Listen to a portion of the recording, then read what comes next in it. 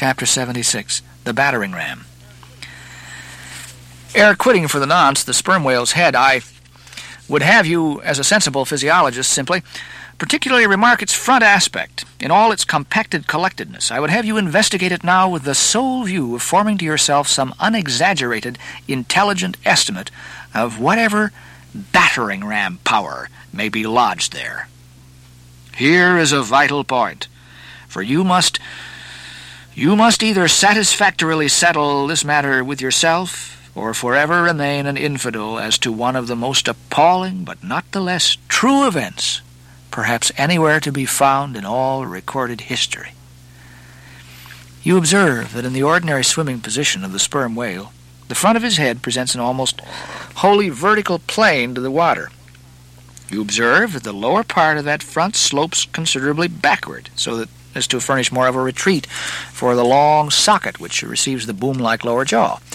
You observe that in the mouth is entirely under the head, much in the same way, indeed, as though your own mouth were entirely under your chin.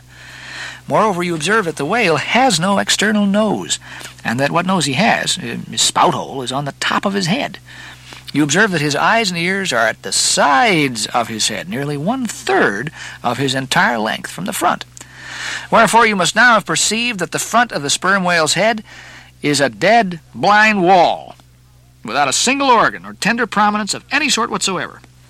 Furthermore, you're now to consider that only in the extreme lower backward-sloping part of the front of the head is there the slightest vestige of bone, and not till you get near 20 feet from the forehead do you come to the full cranial development, so that this whole enormous boneless mass is as one wad.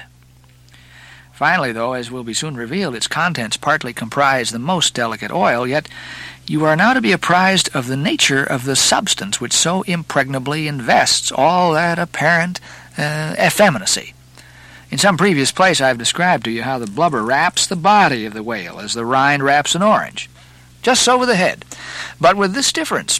About the head, this envelope, though not so thick, is of a boneless toughness, inestimable by any man who's not handled it. The severest pointed harpoon, the sharpest lance darted by the strongest human arm, impotently rebounds from it. It's as though the forehead of the sperm whale were paved with horses' hoofs. I don't think that any sensation lurks in it. Bethink yourself also of another thing.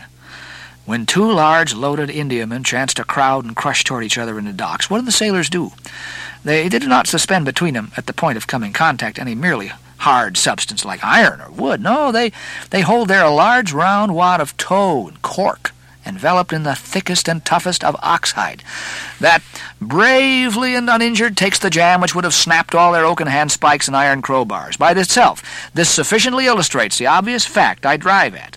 But supplementary to this, it has hypothetically occurred to me that as ordinary fish possess what is called a swimming bladder in them, capable at will of distension or contraction, and as the sperm whale, as far as I know, has no such provision in him, considering, too, the otherwise inexplicable manner in which he now depresses his head altogether beneath the surface, and anon swims with it high elevated out of the water, considering the unobstructed elasticity of its envelope, considering the unique interior of his head, it has hypothetically occurred to me, I say, that those mystical, long-celled honeycombs there may possibly have some hitherto unknown and unsuspected connection with the outer air, so as to be susceptible to atmospheric distension and contraction.